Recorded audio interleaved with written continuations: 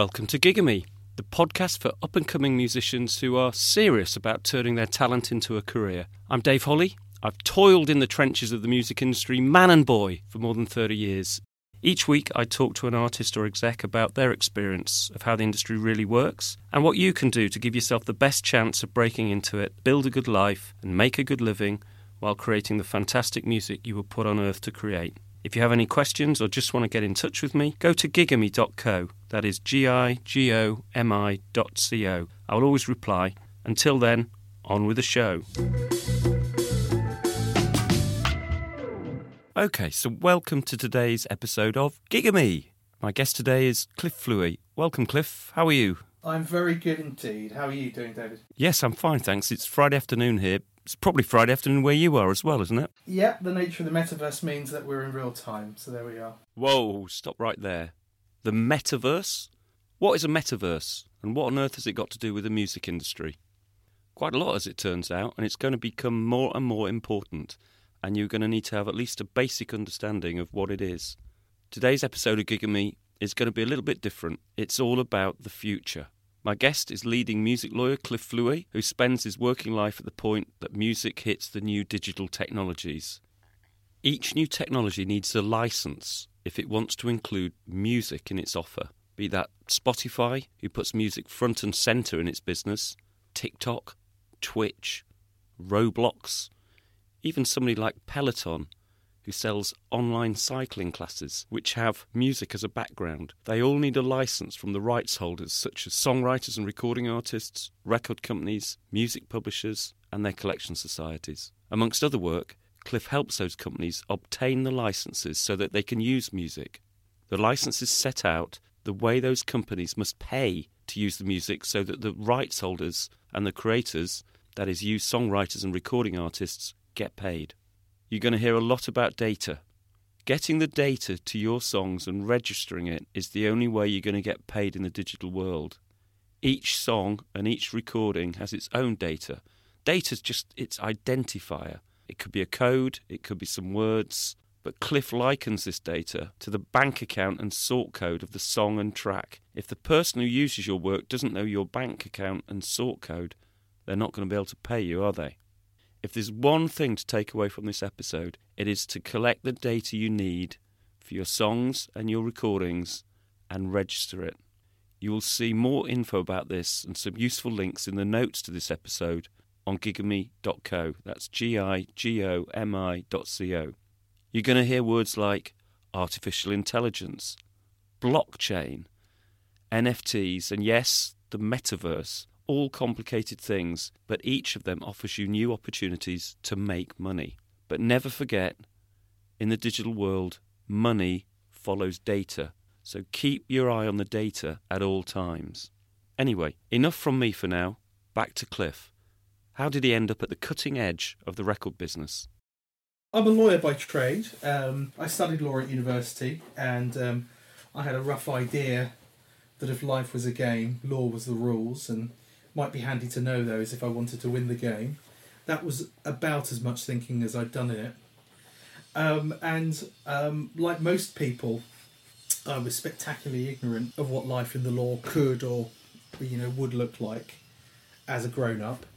And the first time I heard about lawyers at record companies, it was I was standing outside a lecture theatre and some colleagues of mine were having a conversation about lawyers who had fridges in their offices with beer in it. And they worked for record companies. And I asked the question that I spent the rest of my career being asked, which is, why does a record company need a lawyer? It's a question I'm still asked to this day. And you say, you've heard of a record contract? Oh, yeah. Oh, yeah, lawyers. So that was it, really. That was the first time I'd ever heard of the fact that lawyers could work at record companies and get fridges in their office with beer in it. So years later, having qualified as a lawyer in real estate, of all things, I saw an ad in the newspaper for a job at Warner Music, and they wanted a qualified lawyer, and said only qualifications were good sense of humour and qualified solicitor. That was it. That's all it said. It was a half-page ad at the Times. And I applied for it, and I spent the first two interviews sort of craning my neck to see whether or not I could find a aforementioned fridge, and I did. So that was it. I was in. So So this was in the mid-90s, so in 96 I joined Warner Music in the business affairs team. And I joined as someone who was passionate about music and just adored it growing up. Didn't have the opportunity or the life chances to be able to learn an instrument through my straightened background, but definitely consumed music and absolutely adored and loved music as well. And that was it. So entered in business affairs. And I suppose what really is typified and been the benchmark of my career, and something that really ages me, particularly when I'm talking to younger people, is that I joined the music industry before the internet was a thing. And then the internet arrived. And indeed, where I worked, there was actually access to the internet was blocked to everyone but in business affairs for the first 3 years because, you know, the music industry didn't like the internet. And that really was my what set my career in a particular direction, which is being the sort that sort of normally runs to the sound of gunfire than away from it. Watching the internet arrive and watching how major labels and how the BPI and RIAA were responding to this thing as a kind of moral panic, really, rather than the opportunity, is what really, really, really engaged me intellectually. And then, so having, you know, I had a wonderful time at Warner Music, got to work with some of the biggest artists in the world, got to meet some of the biggest tech entrepreneurs on the planet, got to see an industry in crisis and where it could go. In 2001, I took a decision which was in many ways highly risky, if not foolhardy, to leave the industry because I really wanted to go onto the platform side of things. I had a burning sense that actually the industry wasn't going to get any better unless I went to the other side, and particularly because the strategy for the music industry to technology for the first few years was if you ignore it hard enough and sue it hard enough, it'll go away.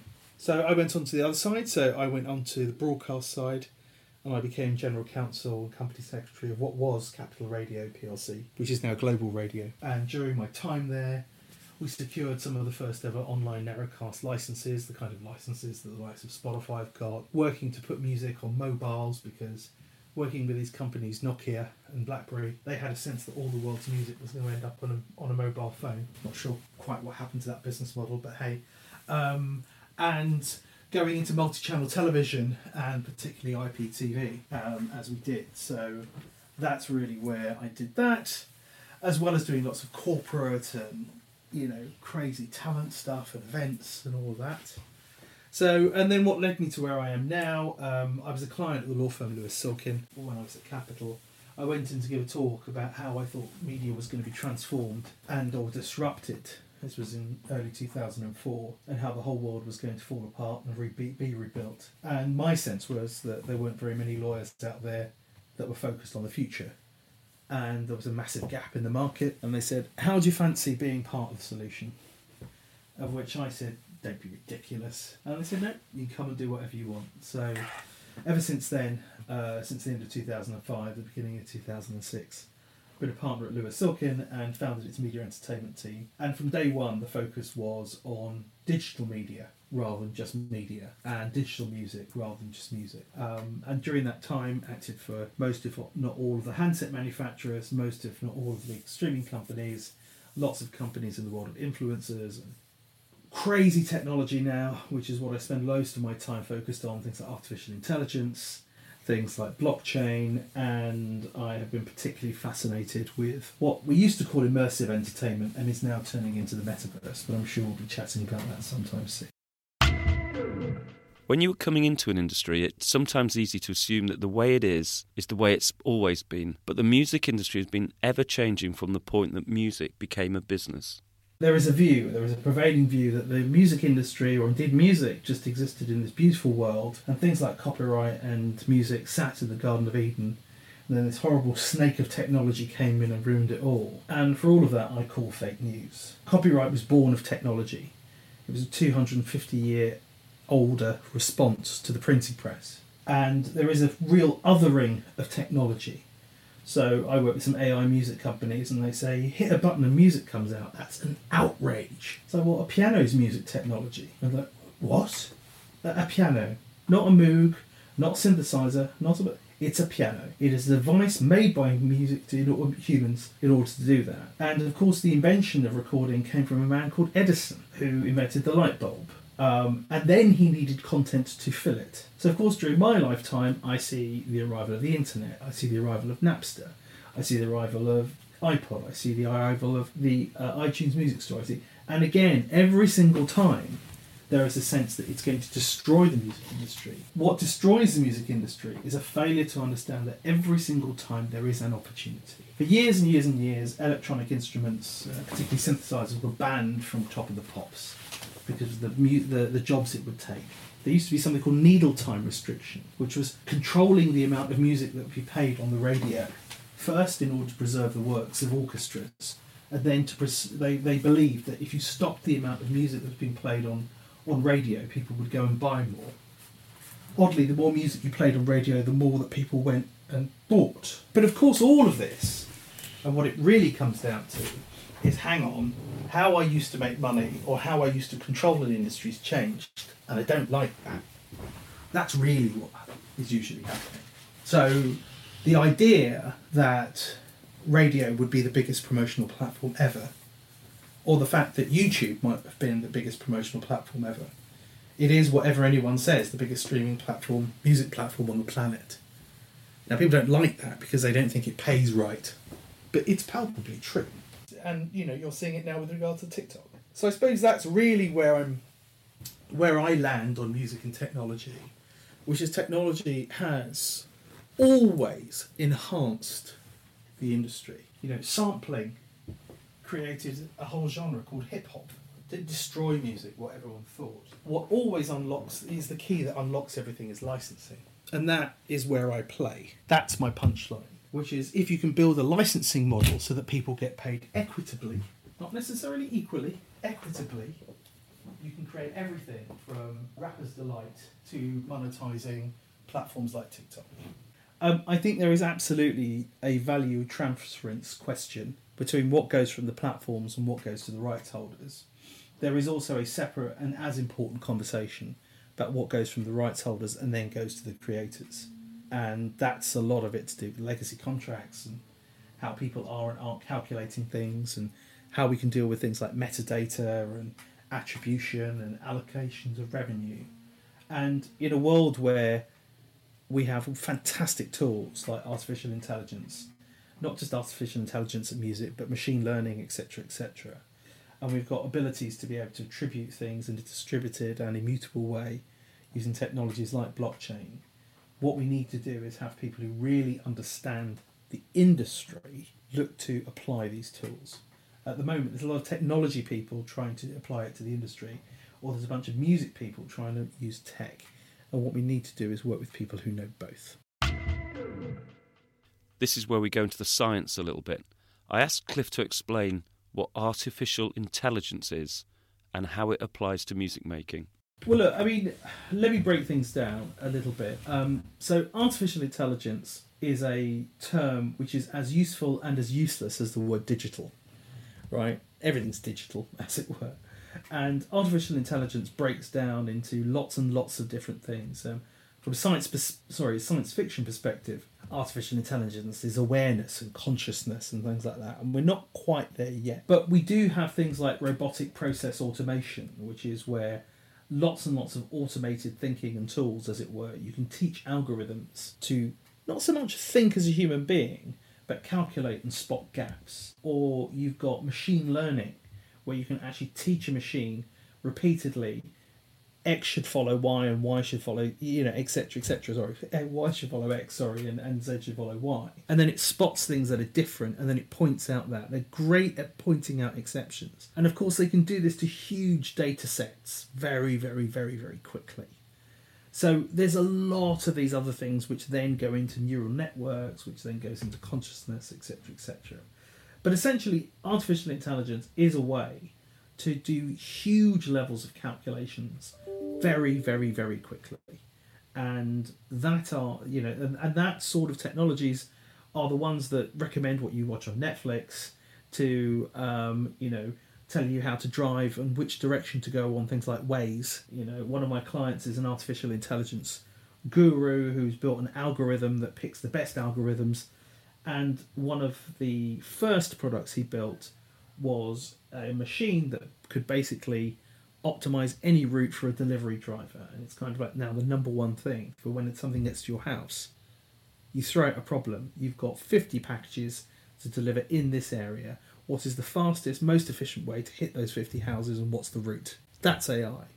There is an area of artificial intelligence that I've worked in a while, which is, it's a small subset of artificial intelligence, but of course it gets people, particularly musicians, very exercised, which is machine-generated music. But there are much more interesting. There's adaptive learning, where you can create instant remixes really, really quickly and brilliantly using technologies, or being able to create music videos out of thin air by taking in huge amounts of information about the music and matching them to visuals. And you've got discovery algorithms, and you've got context algorithms, and it's a fascinating space, and I'm working across all of those. I could do another whole podcast on all of those. But in short, these brilliant technologies, what I find slightly, I go so far as to say it's frustrating, is everyone focuses on this tiny subset of machine-generated music without realising that all of the biggest companies on the planet have gotten there using algorithms.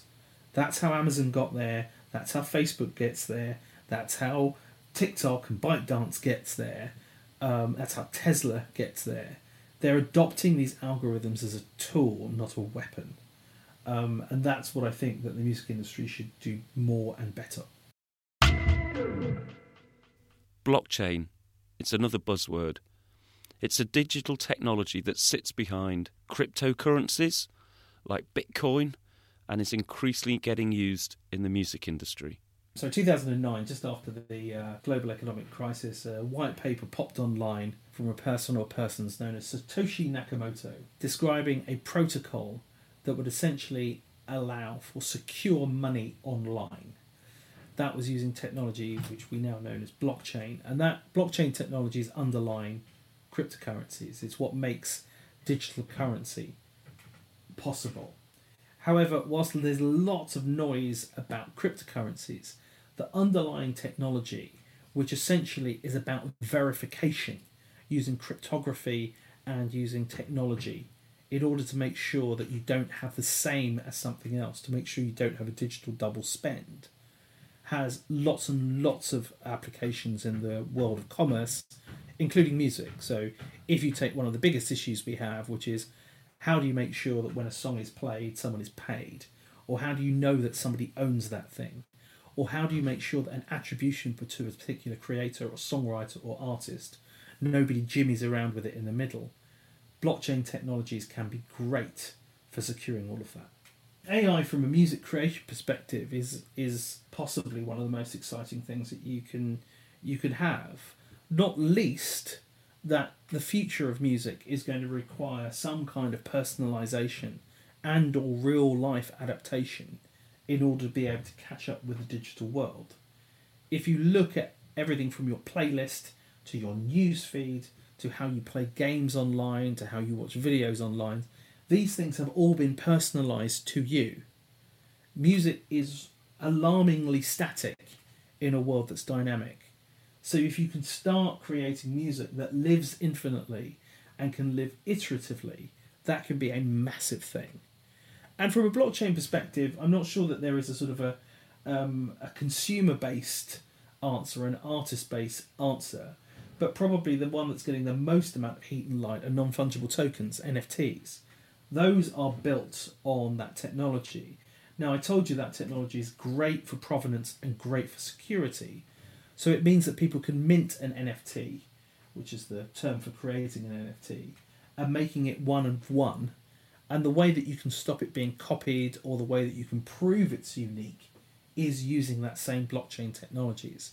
There's a huge number of platforms coming to the market. Many of them are for big and established acts, but there are other ones coming to the market which aims squarely at new artists in order for them to be able to sell their digital merch, or as if you will, virch, in order to be able to build their fan base. And people thinking, oh, if I get an NFT and an up-and-coming artist and they become huge, that's something further down the line that can be sold. And then you can get a percentage of that sale. That's just one of many, many ways that artists can engage with NFTs. So what an NFT is, and people get very confused about NFTs. So I'll tell you. So I don't know if you're an art collector, right? So if you buy a Banksy, it's only worth 16 million if you've got that certificate of authenticity from Pest Control. Pest Control is the authority that authenticates Banksies, right? And literally that same image can be got for free, or you can go to a shop in Smithfields where they chuck them out for a tenner. Or there's the one that was sold yesterday for 16 million. The difference between that is that certificate of authenticity. An NFT is a digital certificate of authenticity that can't be played with. And what people are doing is buying and selling NFTs at the moment, digital artwork or GIFs or moving images, etc., etc. And their provenance, their ownership, the digital, the NFT itself is the NFT. And what we're finding is that people are doing it for bragging value and saying, I own the NFT to that thing. Or you've got an NFT where that NFT acts more like a key or like a laminate, like an access all areas pass. So Kings of Leon were selling those golden ticket NFTs, and the holder could go and see any Kings of Leon show for the rest of their lives, or for as long as the band's going, whichever the earlier. To see front row seats to see them, for any headline gig. Or we're seeing NFTs that allow you to be able to collaborate with artists. There are people who are looking to fractionalise copyright using NFTs. And what it does is that the internet was brilliant at was distributing and sending stuff around. What NFTs try and do is essentially create the most rare thing in the digital world, which is scarcity. And that's what copyright was. In the original, it's if you took a photograph, it was holding the negatives, which is there could be prints of it, but I own the negatives. I control it. I own it. I get paid for it. So it's the digital equivalent of that. And using blockchain technologies, that's what secures and or authenticates the certificate. That's what you're buying and selling. Like people sell each cell of a Simpsons episode can be resold, or each page from a comic book, the original art, can be sold and resold. It's huge business in that world as well, in any kind of collectibles. But digital collectibles are huge. That's not an opinion. They just are, and they're going to get more and more huge the more we enter this kind of virtual world that we're all in right now. The online world gives us more and more opportunities to interact in digitally created virtual situations in real time, just as we do in the outside world. A simple example might be FaceTime or WhatsApp video, where you talk to the video of the other people. More complicated examples might be real-time group gaming. All of this real-time virtual communication takes place in the metaverse. Cliff believes that music is spreading into the virtual worlds that make up this metaverse, and this is creating huge opportunities for the music industry. That's right, and it's the world that we're in, and it has been somewhat catalysed, if not supercharged, by the pandemic. But the phrase was first coined in a science fiction novel in 1984, not 1984 itself, but a book in 1984, which talked about a persistent digital world where people could act and react and interact in real time. Now, people will think of, I don't know if you've seen the movie Ready Player One, or might think about things like Fortnite, where, the whole world's 15-year-old boys were all, fighting each other in a battle royale style. That's very much the metaverse in action. But metaverse includes Zoom. It includes Teams. I did a talk to the whole movie industry a few months ago on Teams. 200 of the top people in the UK film industry, and they go, I don't believe in the metaverse. It's like, what? Persistent, real-time, digital interaction with all of your peers. I think you're in it right now. And that's it. We're in that world already. Peloton is in the metaverse. And as our devices grow and change, we are slowly being taken over and put in the metaverse. So Apple, you start with a phone with a touch screen, which changes the form of interaction. Then over time we have things like iPads and we have Apple Watches. The next Apple device, or the next big game changer Apple device, is rumoured to be something that looks like a pair of spectacles. Snapchat have already made their specs. Facebook have just released their Ray-Ban specs right now, which captures the world and allows you to see extra and enhanced information. But again, these can be from virtuality headsets to just simply playing a game online. We're in the metaverse already.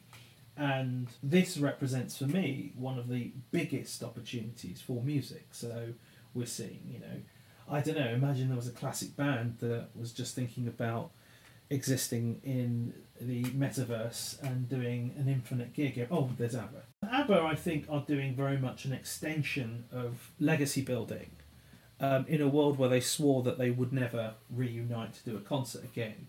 So the first thing that Bjorn did was put together an ABBA museum, and everyone thought it was nuts. And then 20 plus years ago, for it was that long ago, it was near 30 years ago, 25 years ago, the idea of doing a songbook musical, everyone thought was insane, right? But that gave a world for ABBA to be performing live all over the world in, close to 100 cities, playing their repertoire, giving them a license royalty and a fee royalty and blah, blah, blah. Then you have 2 movies, which all went on to make, a billion between them. And then you've got a world now where they have been scanned by Industrial Light and Magic, and they are building their own arena in the Olympic Park. And this means that ABBA will now be able to play forever. So there's no question of just having the one-off gig or the one-off tour that they're rumoured to be offered $1 billion for over the years. They can now just roll and roll and roll. And they now exist in a virtual form, and I have no direct information, but if something like that isn't going to be built in Las Vegas or Dubai, or I'm a banana. The music industry was built on scarcity. The value was built on scarcity, which is on copyright. We're now realising that, like software, the more software you have out there, the more money you make. Look at iOS, look at Microsoft, look at Sage, look at Salesforce. The biggest businesses on the planet are based upon not ignoring copyright, but actually creating a licensing and business model that means you become ubiquitous.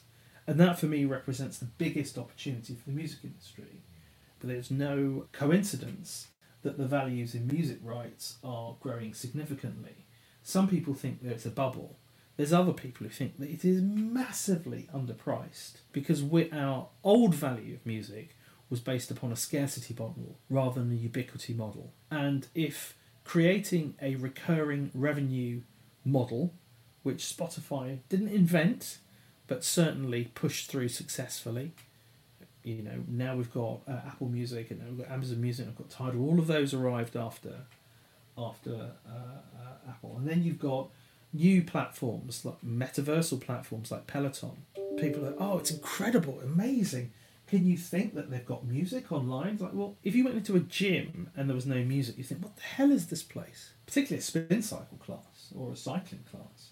Like, what the hell are you doing? And the truth is, the internet has been eerily quiet compared to the rest of our lives or any other public space. So you go into a pub, you go into a club, you go into a supermarket, there's always music playing. And the internet didn't have that, mainly because of licensing. When you build models and licensing models for people to get paid, all of a sudden music consumption goes up and up and up.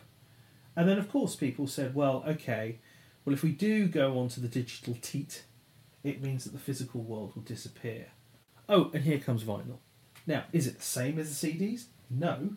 But in terms of the margin, in terms of the collectability, and in terms of what it does for fandom, I don't think there's anything much more special to lots of fans right now as vinyl. Most of it unplayed, as far as I can tell. Peloton came out of a few years ago in New York. It was quite the thing, where lots of old Starbucks were being refitted as spin cycle classes. And they became almost like nightclubs. People would go in and go into a physical space. And then the founders of Peloton were like, well, hang on, how could you do that at home? And they designed a bike, which is a very, very good bike, but it also has a very big screen. Imagine something that's about 6 times your average iPad that's out there in front of you on the screen. And in that, you can see a series of what are pre-recorded classes, but the technology means you ride in a peloton, i.e. a group, and you join that class together. And if you and I are in the class at the same time, i.e. we become into the metaverse, we can see how we're doing against each other. And the whole point is that that's meant to be very, very inspiring. Just to say, come on, keep up with David, or come on, try and beat him, or see where you see in the list as someone gives these classes. And then you've got Apple Fitness doing exactly the same. integrating the watch, their screens, and their Apple Music catalogue, and being able to bring all of these things together. All of these opportunities create new licensing and revenue opportunities for the music industry. And the music industry is getting better now, realising that actually they can strike very, very good deals provided they're incentivised to understand it is not a zero-sum game. The music industry was paralysed by what was this invidious phrase, substitutionality. Substitutionality, frankly, is a load of cobblers, if I'm allowed to swear on the podcast. So there was a sense that, oh, hang on, there was a belief that radio was substitutional, which is, oh, if I listen to an REM song on the radio, I'll feel no need to go and buy an REM album. Instead, what did it do? It made you go and buy the REM album, oddly. And so many of these digital services were sort of shut down or punished on the belief that it would stop behaviours rather than actually create and trigger better behaviours. And that's what I think people are realising now. We live in a world where, I don't know about you, my household, there's a Spotify subscription, there's a YouTube subscription, there's an Amazon Prime subscription, there's an Apple Fit, all for the same catalogue. So the substitutional element is in one line, as I said, to use a Latin legal term, cobblers.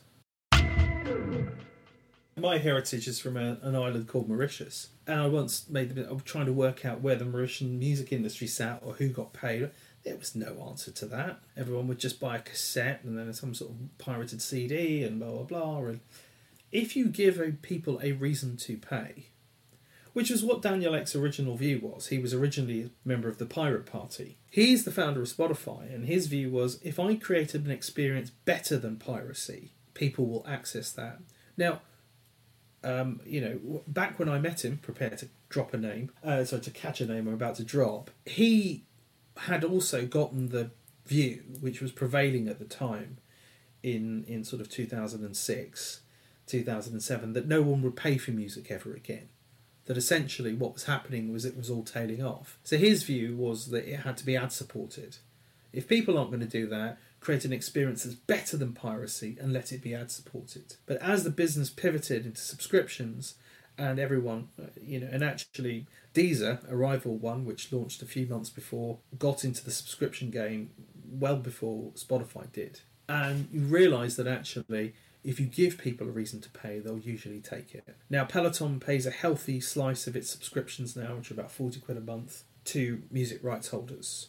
All of those businesses I mentioned, Apple, Spotify, even the likes of Netflix, pass monies over now to the music industry. So this creates an opportunity. And those are essentially Web 2.0 businesses. As we enter into a world of Web 3.0, what we call Internet of Things, smart devices, smart cars. My car has its own phone music subscription. My watch has a subscription. Your glasses, your Alexa device, all of these other Internet of Things smart devices around you, each could carry an opportunity. So for those who think that music value and the rights in music is overvalued, there is a equal and opposite view that it is horrifically undervalued, just as we start to find more ways of making money. So how does a musician like you take advantage of these opportunities? Well, I think, back to the kind of hierarchy of needs thing, I don't want to be dismissive of the creative earth. I love creators. I was always taught to respect people who do things that you can't do. And I have the infinite respect for anyone that can write music, can play music, and can create music. I'm concerned sometimes people think I'm some sort of digital Kool-Aid drinker that seems to see music as fuel. I don't, actually. I'm quite the opposite. However, what I do need to realise is that actually there is a hierarchy of needs, and for any musician to get paid in the industry, they need to pay some attention to their data and how it's being handled online. David, if I were to ask you to clean my garden, sorry, I'm looking at my garden at the moment and it needs to be done. If you went and did all that work and then didn't give me your bank account and sort code, would you expect to get paid? That's the issue, and we have conversations. So I've been working with a Credits Due initiative with Bjorn Ulvaeus, again from ABBA, and the guys at Session, and there are various other now, just saying this thing called Credits Due, which is creating what they call a minimal viable data, which is you just got to have 5 bits of information attached to every piece of digital music. Otherwise, the truth is you are never going to get paid. And I go to lots of conferences and there's unsigned artists saying, I don't get paid for anything. Are you a member of PRS? Or have you even joined an administration society? Or have you... No, no, and no. It's like, and you get paid how? And at which point someone shakes their fist and says, oh, the man's stopping me getting paid. You know, and as rallying a cry that is, it's not the answer. So what we are all going to have to do, and that's performing rights organisations and collective management organisations, or online platforms that are promising to pitch your music, or you've got to make sure that your information is robust, it's clear, it's registered, it's been agreed on, that you appoint at least an administrator, if not a publisher, to be able to look after your works on the songwriting side, that you're granting rights to online platforms who are going to sign up to distributors that are going to make sure that you get paid, or you at least stand a chance of getting paid. And whilst there are some significant amount of work to be done by performing rights organisations and CMOs in the middle, you're just never going to get paid unless there is a digital way to pay you.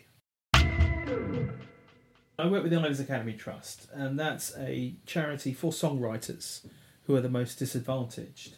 But we've realised that actually what we need to do is a lot of that needs to be through education, explaining to people how to get paid, explaining what a good deal is, what a bad deal is, understanding what the impact of a buyout deal might be, or signing to a PRO-free production library, or all these elements, as well as covering that. But the Ivors Academy itself is the trade body essentially for songwriters and creators, and we're taking a much broader view on that.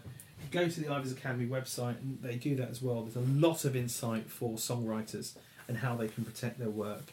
Anyone that is out there creating music that isn't member of PRS or isn't members of the Ivors Academy, I think you're crackers.